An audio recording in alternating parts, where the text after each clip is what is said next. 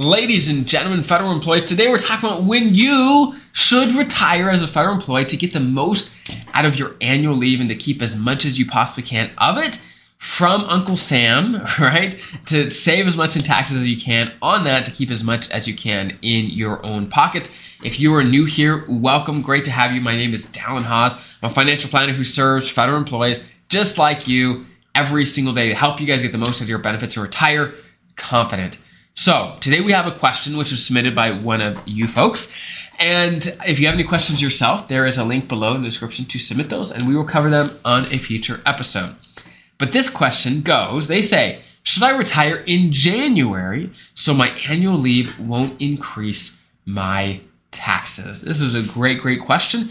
And let me break it down for you. Number one, you don't have to retire in January. Well, let me back up actually. The reason they're asking this is because people assume that they don't want to get their annual leave let's say in December, the year they retire, because that would pop up their taxes, okay? That's not always true. It could be true, but not always true. So with that background, let's start with this. Is often, if you retire at the end of December, it takes normally a pay period or two for you to actually receive your annual leave lump sum payment. So if you retire at the end of December, you won't actually receive your lump sum payment until into January, which means you won't pay taxes on it until that new year. It'll be jumped into the next year. So you don't have to retire in January for your annual leave to be paid in January. If you retired in January, you may not get your annual leave until February, right? There's a lag. It takes a pay period or two for it to get processed. So again, if you retire at the end of December, then your annual leave will get paid out in the new year anyway, okay? That's number one. Number two, as many of you know, most federal employees can only take 240 hours into each new annual leave year, okay? There's exceptions. Some federal employees can take more, but the average is 240. So if you retire into January and you have more than 240 hours, you may lose some of that. Some of that use or lose leave, you may lose it if you do go move into January instead of December. So keep that in mind as well. Also, let's put some little context around all of this, is many federal employees, and you're probably one of them, are in the exact same tax bracket in retirement as they are while working, okay? So basically what people are doing is they're stressed about all this, like, oh, should I take my annual leave this year or push it till next year? What should I do? But in reality, if your income is identical in retirement as it is while you're working, which most federal employees, that's the goal, right? Then it doesn't matter. It doesn't matter, right? If in, let's say, 2023, your income is $100,000, and in 2024, when you retire, it's $100,000. Well, it doesn't matter when you take your annual leave because it's basically the same, right? It's basically the same. Now, many people do legitimately have lower income in retirement, but for most people, the goal is to be about the same, right? Most people don't want to drop in lifestyle. Obviously, there's some exceptions, right?